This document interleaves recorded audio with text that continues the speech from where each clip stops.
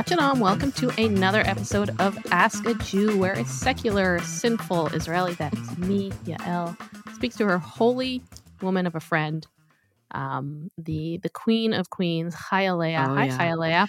Good morning. Happy Friday. Happy Friday. We are the Pam and Jim of Judaism.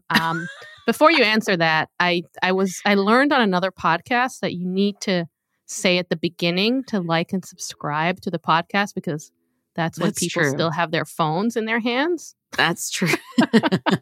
So That's quickly, a good tip. I know. you. I told you I stole it from another podcast, but I won't Yes. name them because we don't need the competition. Yes. So Please subscribe to our podcast if you like it, and even if you don't, like, what do you care? Just do it. You are the Pam to my Jim, my dear. I am the Pam and you're the Jim. So here's my Do you question know about, who people are? of course, from The Office. Okay. Yes. My question about Jim was like, I always liked him because as like the audience, you're in on the inside joke with him and like making fun of everyone.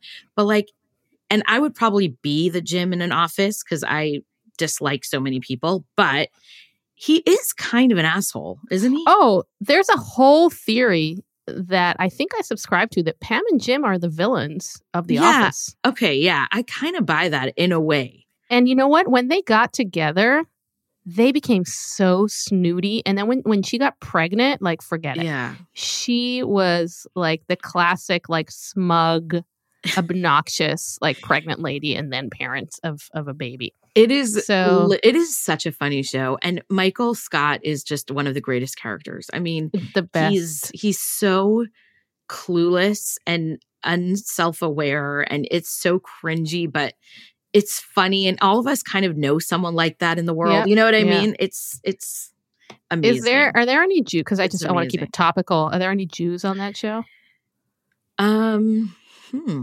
Are any of them Jewish? No, I don't think there is. Another case of anti-Semitism in Hollywood. Did you see that email? Did you see that email today from the DEI office of, like, I think it was the University of Michigan, where they're like, we're committed to fight, to increasing anti-racism and anti, Asian hate and anti-Semitism.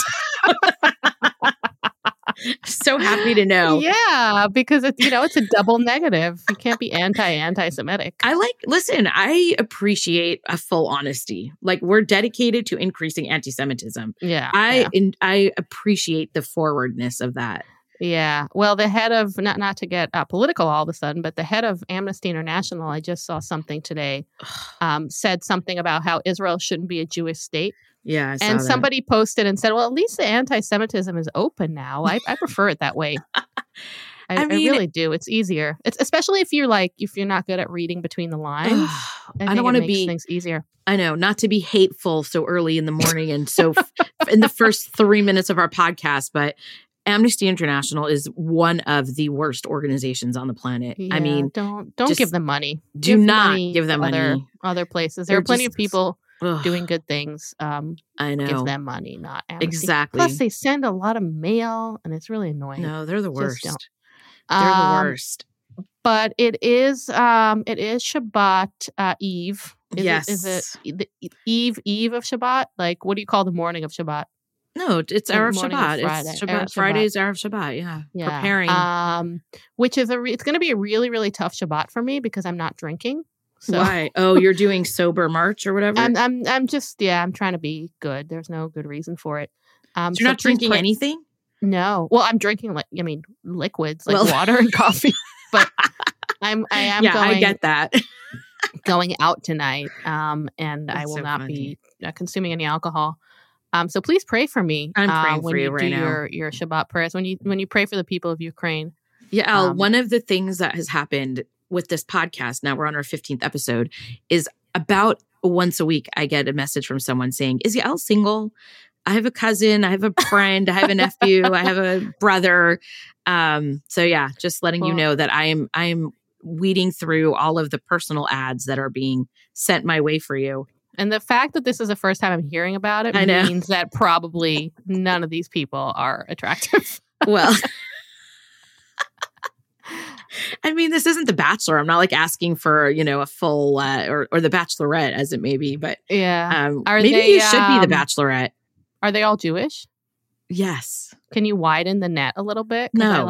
I like Mormons. I am not setting you up with anyone who is not Jewish. Okay, no, but hear me out. Hear me out. I'm listening. If I end up marrying and having children with a non-Jewish guy, isn't that like a hybrid? Like, aren't we improving the breed like that? Because I could have tall babies. Oh my God. I could have hairless like babies. I could have babies without weird genetic mutations that Ashkenazi Jews have.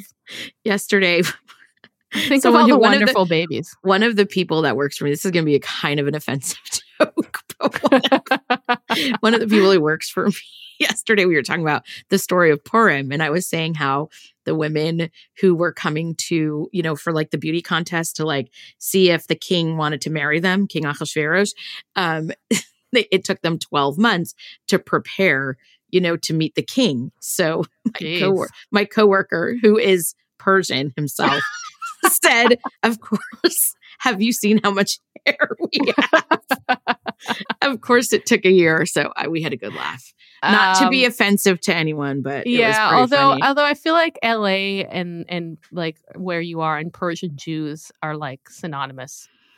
Met my friend a few weeks ago when I was in LA, who's Persian Jewish and gorgeous.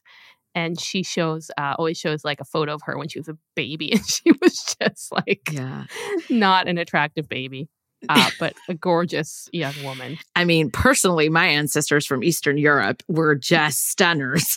I mean, they were. We have a picture of my great-great-grandmother. I mean, she has a full mustache. So I am not going to judge anyone. You know what? It's evolutionarily Jews evolved in those times to be unattractive, so they don't get pillaged by. That is quite the theory. That is quite the theory. Hey, it's just basic evolution, I think. Listen, my great grandmothers, like, they were stocky. They were Zavdik. I don't know how to explain it. Well, and what about the men?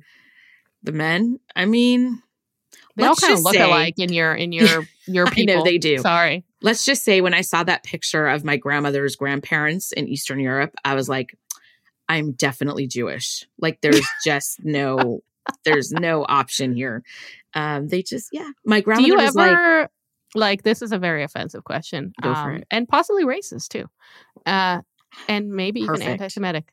So it's really the trifecta. Great. Do you guys ever like confuse each other? Because like the men? Wow. No. I mean, not. You don't see like Moshe and think it's like Yossel or something? No. I think but you dress like people dress similarly. It's not like oh, that's not how Yossel like that. He would never wear that jacket. Yeah, but like all in groups have a way of like differentiating people. I mean, there are certain ethnic groups that I look at and I'm like, I don't know if I could tell anyone apart. Mm-hmm. I'm sure that's how people feel about our community, but I don't think that happens. Yeah. Very well, often. Sometimes but you're right. Sometimes I'll even watch a show and, there'll be like a lot of like, cute white girls. Yeah. And I'll have a hard time being like, wait, who is this one again? Yeah. Yeah. I think right. And it's true. I mean, there's some science behind it, like how people recognize other races and ethnicities but no, I don't confuse people. Oh, well, I'd like to apologize. You do not have to. I'll do better. You'll do better. I promise to do better. That's but how was your week? I saw you were traveling. Yes, my week was hectic. Started off with the big Shabbat last week. Had a wedding on Sunday, which people always have weddings. Though. I know. To be fair. A beautiful wedding, and then went to Florida for a few days for a work conference. And now I'm back and ready. That was for a work conference. Where in Florida? We were in Fort Lauderdale, our first in-person work conference, and it was great. It was great. How are the Jews? The Jews are struggling to figure out how to proceed after the pandemic, and how to make our Have they gone from Judaism 3 relevant. masks to 2? Not quite. Okay. Not quite. I'm not going to get into that, but yeah, I was a little COVID cautious over there which is hilarious to be in Florida, which no one cares about COVID at all, but to be at a conference where they very much did care about COVID. So yeah, it was a little, it was a little confusing, but I got really nice time. I went to the beach, got a little sunburnt, and just really relaxed and got to catch up with some cool friends. And it was fun. It was great. Oh, Everybody should have that opportunity. I was here in the snow in New York City. Oh, poor you. Which I'm sure you missed. You miss very much. Honestly, but hey, at least it's New York. Honestly, I would take snow over the weather in Florida. I cannot stand. Why? Oh my God, the humidity. Ugh. Oh, humidity. Yeah. Ugh. You walk out of the airport, I was like sweating before the door didn't even close behind me, and I was dripping sweat. It's just gross. Yeah, no, not my style. I'm very spoiled Californian, where we have pretty much the perfect weather. Yeah, I didn't because I moved from because I lived in LA. I don't know if I mentioned this to our listeners, but I moved from Israel to LA. So I was always weather was just like I was a fish in water. Like it was always nice. So Israel gets really hot, but only when I moved to Boston and to New York, I realized why people talk about the weather all the time in LA, because it really is rare to have like that one nice day. But right now in New York, we're experiencing what we call fool spring. Oh, so it feels like spring, and you start like putting away all your sweaters and everything, and then it's going to hit us back for for a couple weeks. You know that you changed the clocks this week. Don't forget. Oh, yeah. It's time to move ahead an hour. Wow. I don't think I've ever. This is another sign that you're getting old. Like I don't think I've ever reacted with this much excitement. You like it? I don't like this. I need light in my life. I'm like a plant. Yeah, I mean, I get that, but it's going to be a tough week. It's hard. It's the time. This is the switch that's harder in the morning. Oh, yeah. Well, I'm not going anywhere. Oh my gosh. It's funny because I was, how Facebook gives you like your memories of like 8 years I've ago. Disabled that. I actively went in to disable it. I love it. Oh. It's so funny to me. Makes me feel so old. I was reading my memories from 2 years ago. I was so cringy. Do you know what I was writing? Like as quarantine was starting. This is 2 years ago, not 20 years ago. My first tweet, my first Facebook status as like COVID is like starting. I'm like, can someone please let Brad Pitt know that he can quarantine in my house? That is cringy because Brad Pitt, that's like, what is this, like 2003? This was 2020. Brad Pitt is 73 years old now. I don't care. I don't care. Although I did see a trailer because I was at the movie theater this weekend, and I saw a trailer for a movie with Brad Pitt, and I can confirm he's still hot. Oh, he's perfect. He's hotter now, I think. Yeah, I agree. I don't. Well, he also went through stages, like obviously there's Legends of the Fall, which that's peak. Yeah. That's peak Brad Pitt, That is like Montana tourism's number one, source of referrals. Literally, when I saw that movie, I'm like, I'm moving to Montana, living on a ranch, and I'm going to be, a cowgirl with a cowboy husband. Are there any very realistic? Cowboys? No. Oh, no, there's a guy who this Texas, Kinky Friedman, the guy who ran for governor or something. Oh my God, that's his name? Kinky. Yeah, I dated a guy from Texas once, not at all Jewish, and his father gave me the book by Kinky Friedman, which was somebody would say it was offensive, but I thought it was the sweetest thing ever. That he was like, oh, this guy, my son has a Jewish girlfriend. I'm gonna give her this book by this Jewish Texan, because Texans like also have like when we visited Israel, he said he's like, I've never met a people who had pride like Texans have pride. Yeah, that's true. In their where they're from. I have to ask my friend Suzanne, because she lives there and she moved from Southern California. I always meant to ask her about what it's like living in Texas.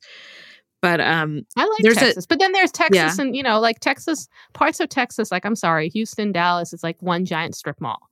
Oh, it really is. I've never been there. But if you go outside and like those little towns and listen to country music, and then that whole Yeah. area where I visited, like Wyoming and Idaho, is a little more, it's obviously not Texas, but it's also got the cowboy, I theme. went to a rodeo once in Wyoming. You did? Yes. How was 'Cause it? I was driving in the summer of 2000. I went with 4 friends. We drove from New York to California over a 3-week period. And we were doing this kind of as tourists, but also,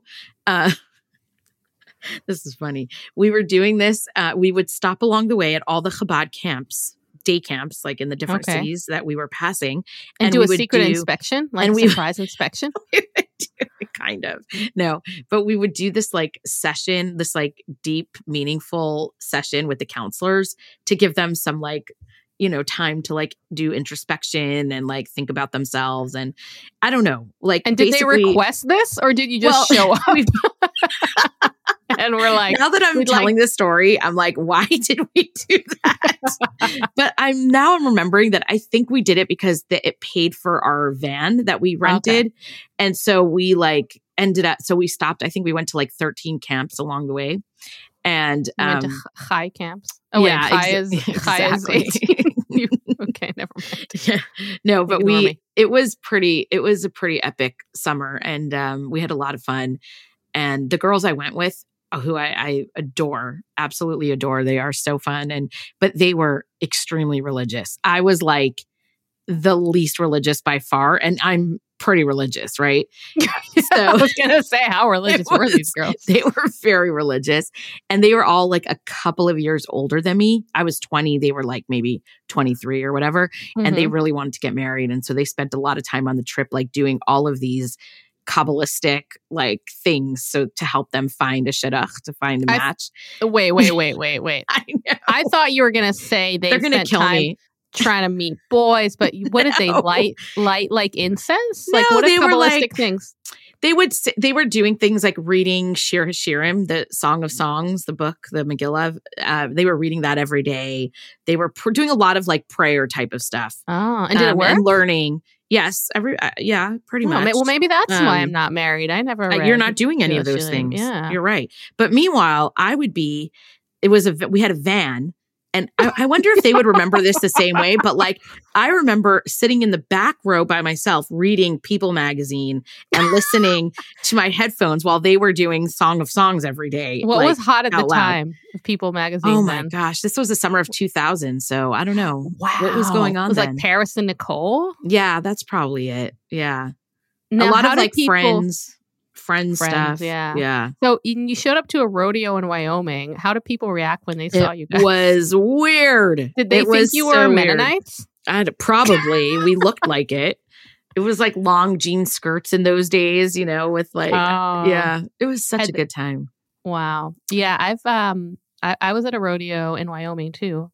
And actually the world's, at Cody, Wyoming, which is the capital of rodeos, where they only place in the world where they have rodeos 365 days a year. Wow, that's really interesting. And it was quite lovely. The only reason I went there, I went to Wyoming, but the reason I went to Cody, and it was also my birthday, was because Kanye West had just moved there, and I wanted to go have dinner at a place where he was cited. Oh my God. Which is really funny because Cody, Wyoming is like the whitest. You were stalking Kanye West in Wyoming. Kanye West. And you know what? This is a great story. I think I saw North. You do? I think so, because like I said, it's the whitest town. And so you saw one black child and decided that was with Kanye's daughter being held by a very strong, like white man, which I imagine was the bodyguard. The story is getting better and better. Oh my God. And it was wonderful. And maybe that was just a regular kid and that was her dad. You're so racist. I'm sorry. If you've made it this far in the podcast, you've probably heard worse. But I really did want to see Kanye. Yeah. Would you talk to him? He's kind of scary to talk to. Are you kidding me? I already had planned what I would say to him too. Oh, really? Yeah. I was going to be like, it's my birthday. Oh, I thought you were going to be like, will you marry me? No. You know how some crazy is kind of attractive, but like his crazy is just, it seems like a lot. Well, there's a crazy attractiveness graph from How I Met Your Mother. Oh, really? You know that one? Or is it hot crazy? Like the it's like a chart Yeah, no, that I've goes never up. seen that. Yeah, I don't know. He's a bit much. Like Alec Baldwin, ew. No. But Alec Baldwin, ooh, for many reasons. Yeah, many reasons. But Kanye, I mean, I just think he's brilliant. I like his music, and I've been listening to it for a very, very long time. So I feel like he'd be happy to meet me on my birthday. He would be thrilled. Maybe we should try to get him as a guest on this pod. Oh, we should, yeah. That would help boost we our were numbers. just talking before we started. We were like, we should just email a bunch of people, a bunch of really famous people, and like one of them is going to be like, sure. Yeah, it's like, not going to be Kanye, but we can try. It's probably not going to be Kanye, but we should advertise. So we should tell people that Kanye is coming on. Oh, that would be great. That would be great. I mean, he might. Who knows? He might. Maybe he'll go through like a whole Judaism thing phase. That would be cool. He's pretty religious. He's super religious. Yeah, he's super religious. I want to just one last point on that trip I did across country that I just want to put like a point on. Yeah. The best part of that trip was that we had none of us had cell phones, and there was no internet like that was useful at the time. I mean, there was a little bit of an internet, but like nothing useful. And we planned the whole trip, in advance, everywhere we were going to stay. We went to AAA and got the maps, et cetera, et cetera. And like, I have this like sadness in me that my kids will never experience that, Aww. I felt like, I was like Lewis and Clark, except in a van. and Jewish and going the other way. But like, with no help, like no Waze and no Google and no like anything. We just literally got in the car and drove. And was we would your entire people, van, I can imagine your entire van just being pages upon pages of MapQuest printouts. No, there wasn't even MapQuest. We didn't even have MapQuest. We only had, we had real like triptychs or whatever those things are called from AAA. And we would stop and ask people for directions. Like that's what you did. You pulled into a gas station or to a whatever, or pulled people on the side of the road. And I'll never forget this. I'll tell one little story because this is probably so boring. But I remember being in the capital of Iowa.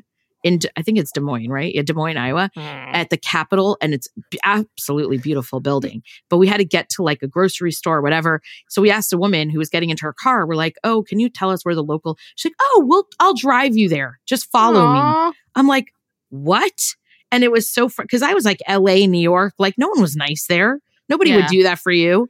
And she drove us to a grocery store and then just like waved and left, Now, was your van marked? Was it like a mitzvah tank? It was a mitzvah tank. No. No.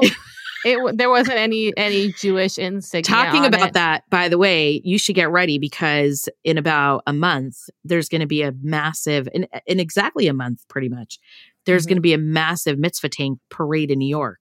Really? Because in a month from now it's the Rebbe's 120th birthday. Wow. And every year on his great for 120. Wow.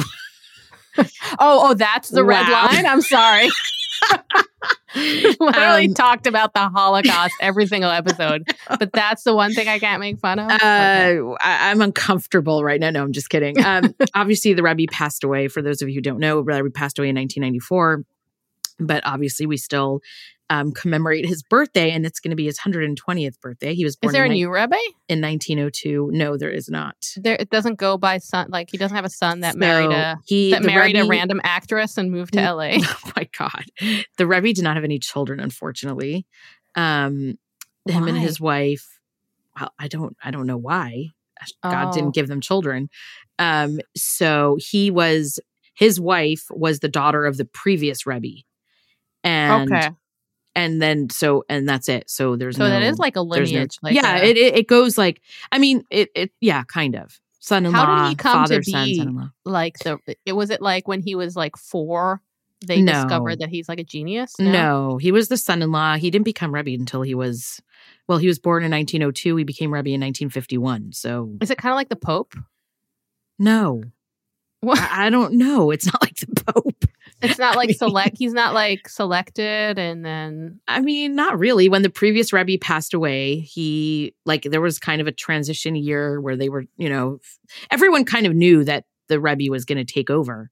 But there was a little bit of a very small little political issue with a brother-in-law who was older. That the Rebbe was kind of sounds like the royal family. I mean, a little bit, yeah. He was trying to be sensitive to that older brother-in-law, but I mean, everybody understood that the Rebbe was going to be the new Rebbe. So it took a year, I think, exactly a year after the previous Rebbe passed away, he assumed leadership of Chabad. What's his full name? What do they call him? What do you mean? His name was Menachem Mendel Schneerson. That's the Rebbe's name. Menachem Mendel Schneerson. Okay. Yeah. Okay. Yeah. Are you coming to the parade? I am not, but a couple of my sons might be flying in. I'm not sure yet. Is it going to be a ticker tape parade? It's going to be a mitzvah tank parade. So you're going to see all the mitzvah tanks. Is it going to be in New York or is it going to be in Brooklyn? It's in New York. Or Manhattan? I believe they drive through both boroughs. I'm not sure, actually. Okay. But yeah, there's going to be a lot of them that day. I would come in, but it's like a couple of days before Pesach, Passover. So not going to do it. Well, you should come in to celebrate a holiday with me. I think it's a mitzvah for you because otherwise I probably wouldn't. We have Purim a holiday this week. Yeah, this week is Purim on Wednesday night and Thursday is the Do you have holiday your costume? My costume. Yeah, my weird wig. Is that what you're? I hate dressing up. Yeah, I don't like dressing up either. It's always seems like a good idea. Then you're sweating and doesn't fit right and you're just uncomfortable. I don't know. What date is it? It's Wednesday night and Thursday. Wednesday and Thursday. Actually, Purim and St. Patrick's Day are on the same day this year. Hey. Yeah. So what should I be doing? As somebody who isn't drinking right now, I feel like I know. I feel like I'm disappointing God. Well, there's still plenty of Purim stuff you can do. You have to listen to the Megillah being read. We do that twice, once at night. I'm going to do my Sam Harris. I'm going to send a group of Chabad kids to your apartment to read it for you. Okay. So don't worry. They'll have to climb up 5 flights of stairs. That's fine. They will do whatever it takes to read the Megillah to you. Can they bring me candy? Yes, they will bring you mishloach manot, gifts of food, but you have to give someone mishloach manot. So you do that also. As a kid in school, we would always exchange those, and I would always get the crappy one. Well, that's sad. Make a good one and give it to someone and hope that you get one in return. Who do I give it to? People go nuts over this in the Orthodox world. You cannot imagine what this has become. Like when I was a kid, you had a paper plate, you put an orange and a nuts and I don't know, maybe a candy. How do you say lashan in English? Like a grogger? A grogger. The thing that makes noise. Yeah, it's called a grogger. Okay, a grogger. And 3 pieces of toffee that are made in China. Yeah, and you would wrap it up and that was it. Today, oh my goodness, people spend tons of money. Everyone has a theme. Their whole mishloach manot is like a themed thing that matches their costume. It's a whole deal. Wait, so is it like holiday gifts? You just send them to everyone you like? Yeah, kind of. I mean, there's something it depends on the community, but many communities do a Purim shuttle. So for example, I want to send all my kids' teachers, right? So the schools have a shuttle where you pay $5 a name and they put your name on these bigger gift baskets. Okay. So do you understand? So that you don't have to make as many. And in our community, I live for Jewish workarounds. I live for loopholes like that. I know. I mean, when I was a kid, my parents would make for everyone in the community and we would make for all our friends. But now it's already people had enough of it, I think. So they do these shuttles, but I still make for friends. I mean, it's fun. Is there drama? Are you oh my God, Rivki didn't give me there's some of that. Manot, I mean, not much, but yeah, of course. Chayale gave us one, but the crappiest one. Weren't good. Yeah. I mean, you have to be a little savvy to sometimes people bring you that you didn't plan on giving. So you have to quickly go in the kitchen and without them seeing, create a basket really quick and make sure that you don't re-gift this thing that they gave you to them. And there's a little bit of that. What I have in my apartment right now. What do you just have? in case that happens, I want to prepare. I have some Hershey's Kisses. Yeah. I have honey. I have some, I can give some hard-boiled eggs maybe. That's a ball of hot sauce. I would cry if I got your Ashke-Normative. I would cry. You don't like hard-boiled eggs? No. That's disgusting. Wait, are Hershey's Kisses kosher? Well, oh boy, that is a tough question you're asking me, because that is a complicated answer. It's yes, Okay. they are kosher, but we don't eat them. So Why? they are not chalav Yisrael, which is another level of kosher that most, if not all, Hasidim keep. Especially, I mean, Chabad is very, very careful about this. So most like OUD products, or almost all OUD products, anything with a dairy sign has to have another layer of supervision. So we don't. They also eat that taste stuff. like puke. Just so They you know. do. They do, and I always thought it was Oh. me. And then I read somewhere that people who don't grow up eating Hershey's notice that it has like it tastes like puke, and it has like an enzyme in it or something that's the same one that's in bile. What? And I can't believe you're telling me this. This is the best news I've heard all year. I have been jealous my whole life of Hershey Kisses. Like I want to eat them every time I'm in the aisle of the grocery store. I'm like salivating over them. I like the flavored ones, but the regular ones are kind of like really. Gross. Are you allowed to eat Reese's peanut butter cups? No, none of those things. Wow, I really, you know what? You think I'd be skinny if I didn't eat those? Somehow it doesn't work out. Pray for you that when you get to heaven.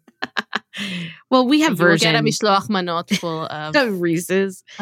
We have like chalav Yisrael versions of many of these things. I just don't know if they taste like the originals. Yeah, I don't know. Well, like all the kosher brands make, like their knockoff version of these chocolate. I feel like things. that should be like a Planet Money episode or an NPR episode. I know about like Jewish knockoffs of. And there's probably one that's like become more popular than the original. Yeah. It's complicated. Like I just want to say one thing, just because like I should put on my educator's hat for a second, but like there are very, very Orthodox religious people who do not keep chalav Yisrael and eat things like Hershey's, and they are absolutely 100% keeping kosher. It's not like we're saying that other stuff isn't kosher. It's just there's like some spiritual reasons, not to get into all of it, but like there's just a lot of like esoteric reasons why we keep chalav Yisrael and kind of whatever. So I just want to make that point. It's not like about being more kosher or less kosher. I love it. I mean, you guys were like ahead of the curve, because now everybody's like doing keto and low carb and this and that. And everybody has Whole30, like they all have it's like keeping kosher. They all have their own, like, I can have this, but it has like 2 grams of fat and I'm only allowed to have 1 gram of fat. Yeah. I wish kosher was also diet friendly thing. Unfortunately, it's not. So still have to struggle. Well, maybe you can petition to change that. Or like can incorporate, intermittent fasting into kosherness. I like traveling this week was so hard, and I did not do well on my diet, and like I'm gonna have to lie on Monday when I meet with my nutritionist again.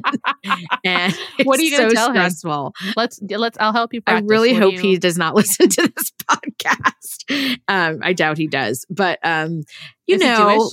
Yes, he is. He's Jewish, and he's great. And I learn a lot from him. And if I could just be a different person, I would already have lost, a significant amount of weight because he is great and he's super helpful. But I'm me, and I just have a problem. So, well, I'm no Rebbe, but I give you permission to lie to him. Thank you. You have to do it subtly. You can't be like, "Oh, I lost 6 pounds this week," because he can see me. Well, it's not a lie if you believe it.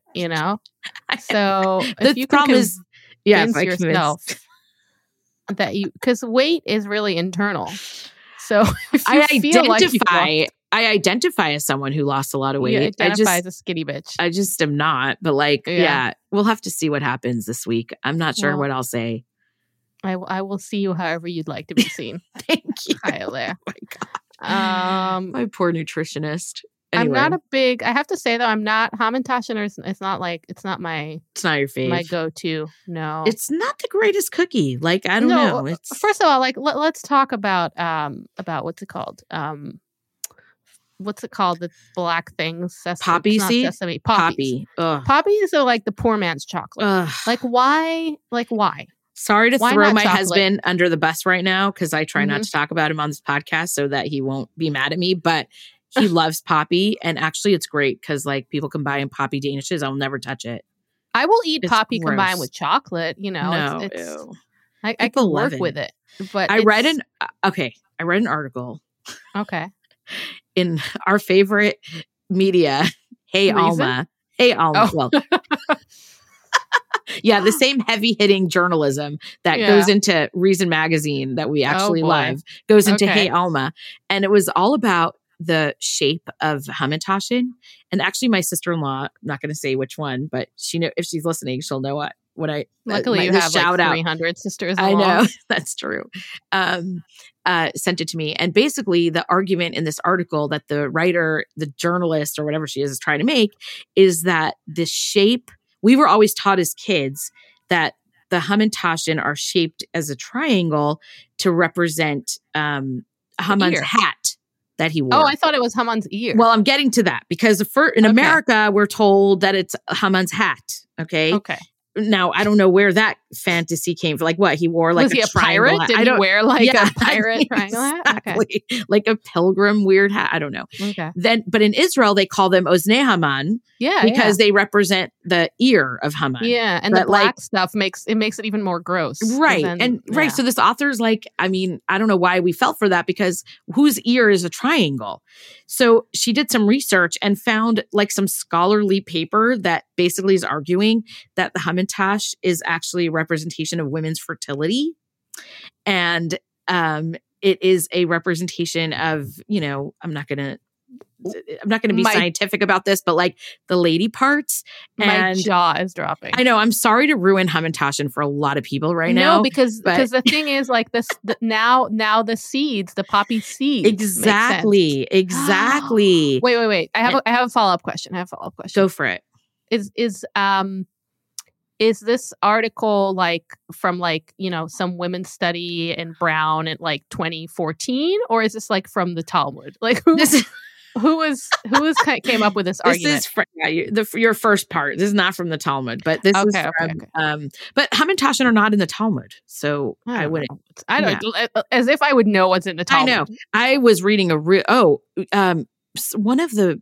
I can't even remember where I read it now, but there are people who are annoyed about Hamantaschen.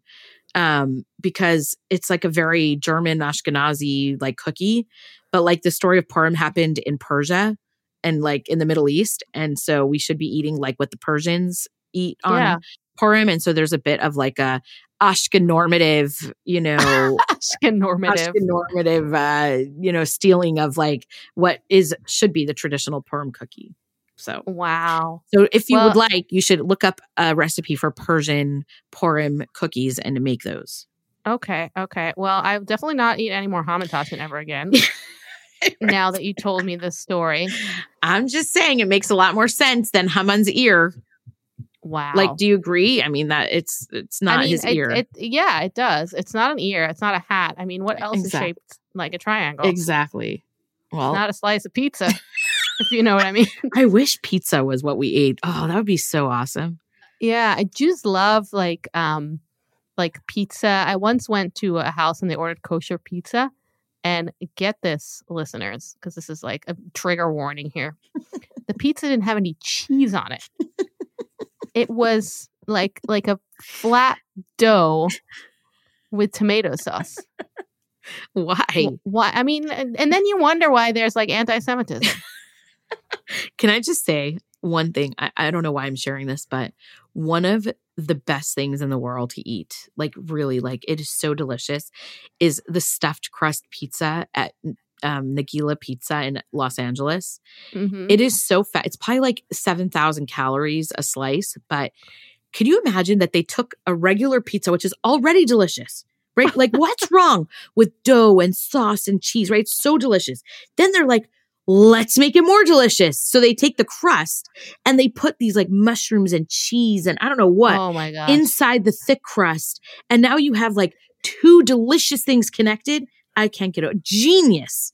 That person deserves a prize. Yeah, I Ugh. kind of want to say Pizza Hut did it first, but Whoever thought of it, I'm just saying, I whoever don't know thought who it of it was. is brilliant. Well, now you're just making me hungry. But I guess so. Hamantaschen are out, and I have to look up like a non Ashke-Normative. I love that Yeah. phrase. That's a real Treat phrase.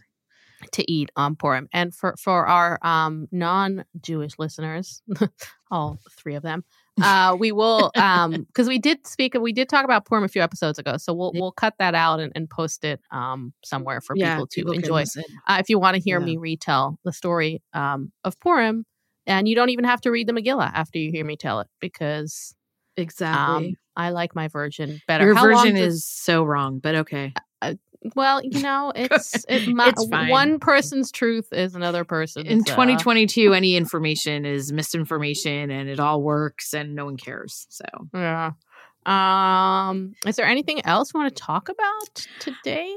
I really just wanted to take a minute, not to be mushy or whatever, but really to thank our listeners, because I've been getting a lot of good feedback, and it just means a lot. Like, Yeah, our family support and our friends and our colleagues and my students. And it's just like really rewarding to hear from people who are like, I really love your podcast and it means so much to me. And I don't know. I mean, we don't really know what we're doing. We're just shooting the shit when, and trying to record stuff. But when we hear from you, it just gives us like, the drive to keep doing it. And yeah, hopefully it really means is something. special. I mean, first of all, it's the Yeah. only thing I want to do ever. Yeah. I know. And it is like, I don't know if I said this in the previous episode, and I apologize if I did, but I'm like, oh, this must be what it's like to grow up like and having like a lot of self-esteem, because people keep telling us how awesome we are, and we're like, fuck yeah, Yeah, we're I'm so sure awesome, and that's the energy we bring to record I'm this podcast. sure there are plenty of people out there who are like, these bitches should be quiet, but they're not telling us, so that's fine. You know what? They're We'll all take the good anti-Semites, stuff. A. Yeah, exactly. And B, that's how we know we've made it, when we have haters. Yeah. Like the day we true. have like a Jezebel article about how like these two Jewish women are sending Jewish women back 200 years. Yeah. That's when we know we've made it. That's true. But we did want to talk. I mean, we're coming up to the end here, but maybe we can talk about next week about. I did want to wish you a happy Women's History Month. And then we can talk about all of our backwards views. Because despite me being secular and you being Orthodox, we both have pretty backwards views about women. Yeah. We could talk about it now if you'd like. One of the things. We could talk about. Actually, yeah. Why am I like, we need to wrap it up? Nobody, like, we're not being charged by the minute here. Nobody cares how long we go. You can always stop this podcast. I'm going to say something a little bit controversial, and I don't know. I apologize in advance. No. Okay. Actually, this time it is not. The women's department at the Women and Gender Studies department at the university that I work at sent out their like list of events for Women's History Month, and they've made the choice to write every time the word women is written, there's an X in it. It's spelled WOMXN. And that is obviously, I think it's to be inclusive of anyone who of people who don't know how to spell. Sure. I don't know, but looking at that, I was just kind of upset, and like, I don't know, it's just mind-boggling to me. But yeah, they're not spelling women with an O anymore. Yeah, I think people keep catering to like these invisible audiences. Yeah, I think so. Where I don't think there's a demand for anybody to spell women with an X. I don't think any woman should feel excluded, whatever way, shape, or form you see your womanhood. Exactly. If you're a trans woman, you should feel included by the word woman. Right. Like, I 100% agree. Right. Exactly.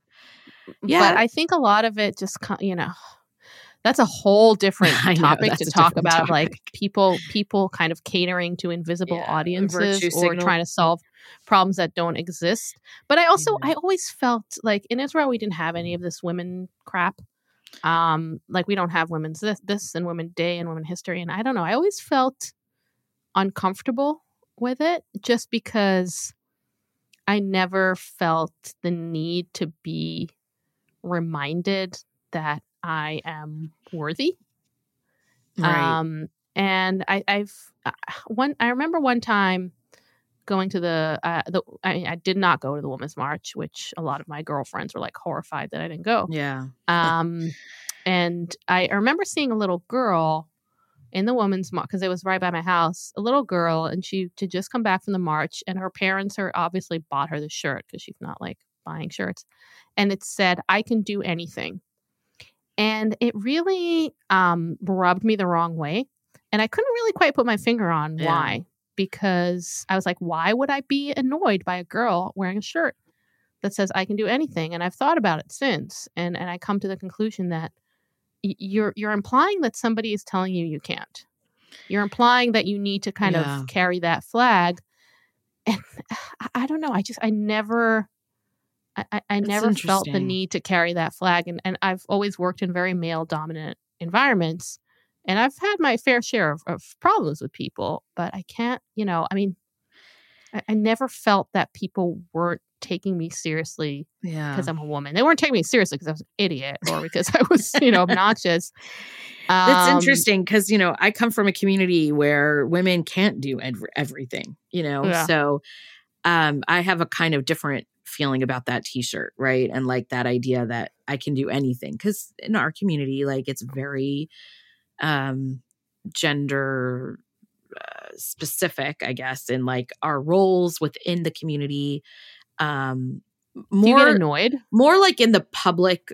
I mean, obviously more in the public sphere, right? Like as a community, not in the home at all. Mhm. In the home, women are definitely the more are the driver of the family, etc. Do I But do get you get annoyed? annoyed by it? Like, I've come to a place. Listen, first of all, I want to just not to do a throat clear, but like, I don't want to speak for all Orthodox women because there's a variety of feelings on this idea of like feminism and, the role of women in the community. And I have friends on either side. I personally have been on all the sides, right? Like I went through my stage where, I wanted to be a rabbi and it was really frustrating that I couldn't. And, the patriarchy was like really something that I was angry about and cared about. And I definitely went through that. And I have friends who feel very strongly about it and can't get past that. And so therefore, like, don't want to be part of the community. And people like, I understand that, Mhm. but where I've kind of landed on this is like, it's okay I just believe that there are different versions of feminism. There's not one definition. And the women in my community who appreciate, the way our community is, they believe themselves to be feminists. They just understand it to be something completely different than what feminism is like, in the broader culture, right? Does that make sense? Have there been changes in like the woman's role in your community in like Chabad Um, over the e- years? Like things that weren't allowed and then are now allowed? it's hard. Yes and no. I mean, no, women are still not rabbis. Women are still not, making legal decisions and, no, none of that. That's still not happening. Women are still not counted in a minyan and women are not reading the Torah. But women are a huge part of the community. I mean, it's every Chabad house, every Chabad, shul or whatever is run by the rabbi and the rebbitzin. I mean, the rabbis Mhm. can't do it without their wives. The wives, in a way, are doing a lot more, and they're a couple. It's not just the rabbi who's the leader of the community. The women are amazing leaders and actually doing a lot more in some sense than the men. And the women are educated and they're, they run their families, they run their communities, their schools, they're, interacting with all different kinds of people within the community. They're teaching, they're educators, like they're doing a lot. But again, like if you're going to come into this and with your, not you, I'm saying, but like with the definition of feminism that like the regular world uses, then you're going to look at this and Yeah. say, oh, that's pathetic. Right. Like, Are they? but that's not And what they feel.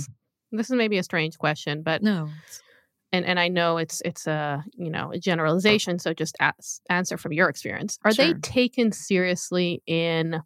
So let's say like forget the whole like can't people who shomel negia or don't want to talk to a woman or see a woman, but let's say somebody Right. like you, would they consider going to a female accountant or a female architect or something like that? Or would they say, do they actually have like an inherent belief that it's not like the woman's No. role should be a support?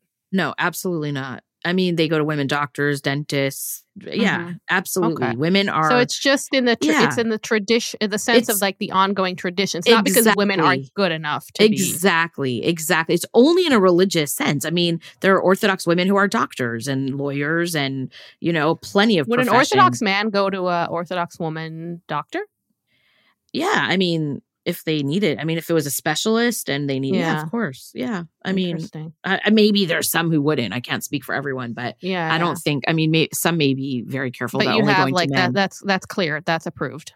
Yeah. I mean, there's, again, like, I've talked about this before on the podcast, but there's a spectrum of orthodoxy.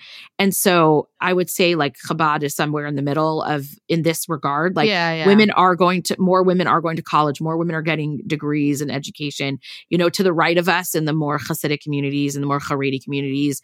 Women are doing other degrees, they're becoming educators and speech therapists and all that kind of stuff at a degree that really at a rate that's astonishing. I mean, so many of them are getting an education and it's good. But but also again, they can't they hit the glass ceiling in Judaism, right? So after they're not going to go to yeshiva or to exactly. But on the other side, to the left of where I am religiously, there are women who are going to rabbinical school and getting an Orthodox smicha, like they're becoming rabbis. How do you feel when you see a female rabbi? Good for them. I mean, I'm happy for them. I wouldn't that's not the kind of community that I live in. And so it wouldn't, but do you cringe seeing like a female touching the Torah or I don't know, doing. That's a great question. Sorry, my I'm glad you turned off your phone for this important podcast. Do I cringe? That's a tough question. In a way, I hate to say it. I just feel like I cringed at a little girl who thought she can do anything. So. Yeah, I mean, no, because I know this is going to be really hard for a lot of my friends and listeners to hear because it's such a big part of their own life and their own experience. Mm-hmm. But yeah, I mean, a little bit. It does. I mean, I've gotten used to it more. I'm used to it now, but there is something in me. Listen, again, it's how I was raised. There are very defined roles for men and women within the Jewish community. And I understand that not everyone wants to follow those those boundaries, but I do. And so it is strange when I see, things like women wearing tefillin or, it's not, I think it's simple. Okay to cringe and it's okay to dislike if you're not judging or if you're not think of a vegetarian, for example, right? Vegetarian will cringe maybe when they see somebody eat meat, or they'll be disgusted, or they'll be like, they shouldn't eat that meat. But it's okay as long as you can tell yourself, well, but that's that person's decision. Right. And right. We can't deny our feelings about things, especially if it's just traditions. I also recognize that my experience growing up and my experience as a woman is very different from other people's experience. And maybe they do feel the need to wear that on their sleeve. Right. I don't know. I mean, I've tried to be more open-minded and I spent a lot of time, sort of listening to the women of the wall, for example, and trying to understand where they're coming from. And I really do. I empathize with them. Mm-hmm. But explain women of the wall. The women of the wall are women who want to have more autonomy and the ability, more religious autonomy at the Western Wall in Jerusalem. Because right now it's considered an Orthodox synagogue. Basically, it's under an Orthodox rabbi. And so it's, the men and women are separate and the women don't have a Torah on their side, et cetera, et cetera. So once a month they gather and they try to, read the Torah. And it's always a horrible, the response to it is embarrassing and atrocious, violence and all that. I would take 100 women wearing tefillin and reading the Torah over these little scared men and boys who are throwing rocks at them. I'm ashamed of them. I'm ashamed of those guys. And I'm ashamed that they're on sort of, if you want to say side that I'm on, but I would never consider myself on their side. So I yes, I struggle with it. I do. I struggle with it. I don't want to do it. I don't want to wear tefillin. I don't want to read the Torah. That's not how I, get pleasure in my religious observance. But I guess, if women do, I want them to be safe and be able to do it. But you're right. I do cringe a little bit. Yeah. Yeah. I don't know. I think that, I'm learning more and more over the last few years. This is not related to Judaism. This is more about politics and current affairs, is that it's ambivalence is one of the most human things. And the more you know about a subject, the more you might have mixed feelings about it. Or maybe ambivalence isn't the right word, because I think it implies some kind of indifference. Right. But, it is okay to feel strongly about one thing, but maybe come up with good intellectual reasoning for the other. Right. And I get it. Like, if I'm trying to look at it, because like as somebody who doesn't really like, I'm sorry, like I don't really care about the Western Wall as I care about. I'm sorry, this is the most offensive thing I said. No, but like as a historical artifact, but it's not. It doesn't hold a special meaning to me. I'm trying to look at it from the outside. I'm like, well, you know what? I totally get wanting to preserve this thousands and thousands of years of sacred history. Yeah, but then also I understand the exclusionary part, and I spoke to my cousin the other day, and I hope she doesn't mind me calling her out, but you don't know which cousin. Right. But she lives here in the US, so now I guess you do know. But her son is gonna, get bar mitzvahed in a few years, and she doesn't know if she wants to do it at the wall because she wants to be with him and she wants his sister to be with him. Right. And if he has his bar mitzvah, which is, at the Western Wall, the rite of passage, thousands and thousands of years of history, it also excludes their ability to be together as a family, and that might make them forego the experience altogether. Yeah. I have a solution to the problem that everyone hates. So I love it, because if everyone hates it on both sides, I feel like it's perfect solution. That's the best. I just don't think the Western Wall should be a synagogue. Like it wasn't in the past. Mm-hmm. Yeah. It's never been that. And I would just make it not a synagogue. Take down the mechitza, take down the separation. Don't have davening there. Let's do it. People want to do their own prayer services, like they can set up on sides where, like whatever, do their own thing on the sides. But I would love to walk up to the wall with my sons and my husband and have a minute, by the way, together. Like I would prefer it not to be a shul. Had no idea it was a synagogue. I thought the mechitza was there because mechitza being we need to stop assuming everybody knows what we're talking about. I know. The separation between men and women. I thought it was just because it was a holy place. No, it's because it's a prayer. I mean, if you look at old pictures of the Western Wall, I mean, you'll see before 1948, or before 1967, sorry. Like you'll see pictures of families sitting there and hanging out. And I like that. I would rather go to that and sort of do away with that if issue. You go to the Western Wall now, even if you're not religious, you're not Jewish, you're not anything. Like I said, just historically speaking, touching, these stones that have been there for, I don't know how many years, Lila? 2000. 2000. A little more. And, knowing what it means to people, it's just, it is a spiritual experience, even if you're kind of, very distant from it like I am. It is. I think I've said this before, but seeing the women leaning on the wall, crying their hearts out and weeping is just, it's a moment of like humanity that you don't get that anywhere.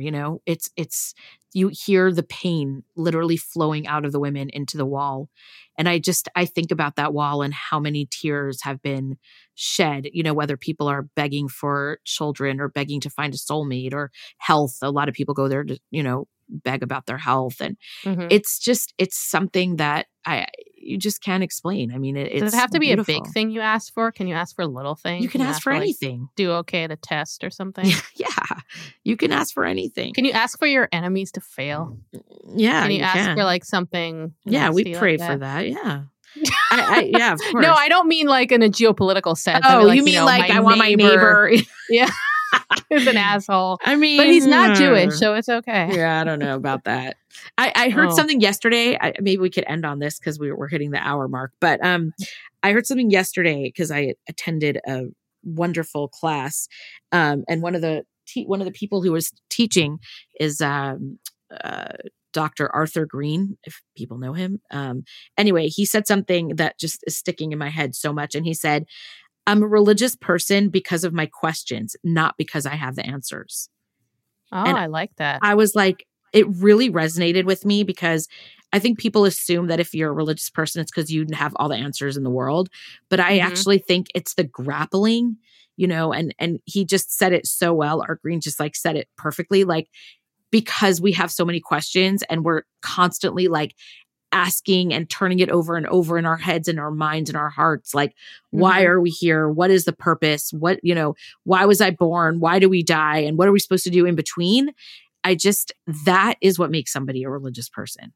And it's regardless of like the answers that you get. It's really about the question. I see your quote and raise you another quote by a great scholar, Matt Welch.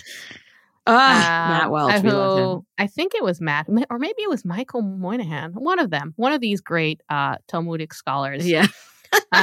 Who I remember saying in one episode of the Fifth Column about, and it was about political arguments, and they said, "I'm not here to win a conversation."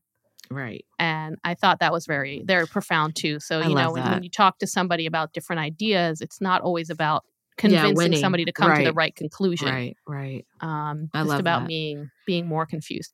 But by the way, hope on that note, I was going to say, I hope this. By the way, this whole episode should be an hour of me and you talking over each other. Maybe Mickey can mix it so that we're just talking over each other the whole time. But please go first. I was just going to say, I know I did a thank you already to our listeners, but I really want to thank our Fifth Column family. Like, they have been our biggest fans, our biggest supporters, sharing it with everyone. And I love all you guys. Thank you. Now we'll know who actually listens to this because because the people that will mention say thank you for calling them out. Exactly. Actually listen to it. No, but they have been our friends, our community of weird political misfits have been just incredibly supportive and wonderful. And and they all come from, just such different backgrounds and different connections to religion. A lot of goys, mostly pretty goy heavy.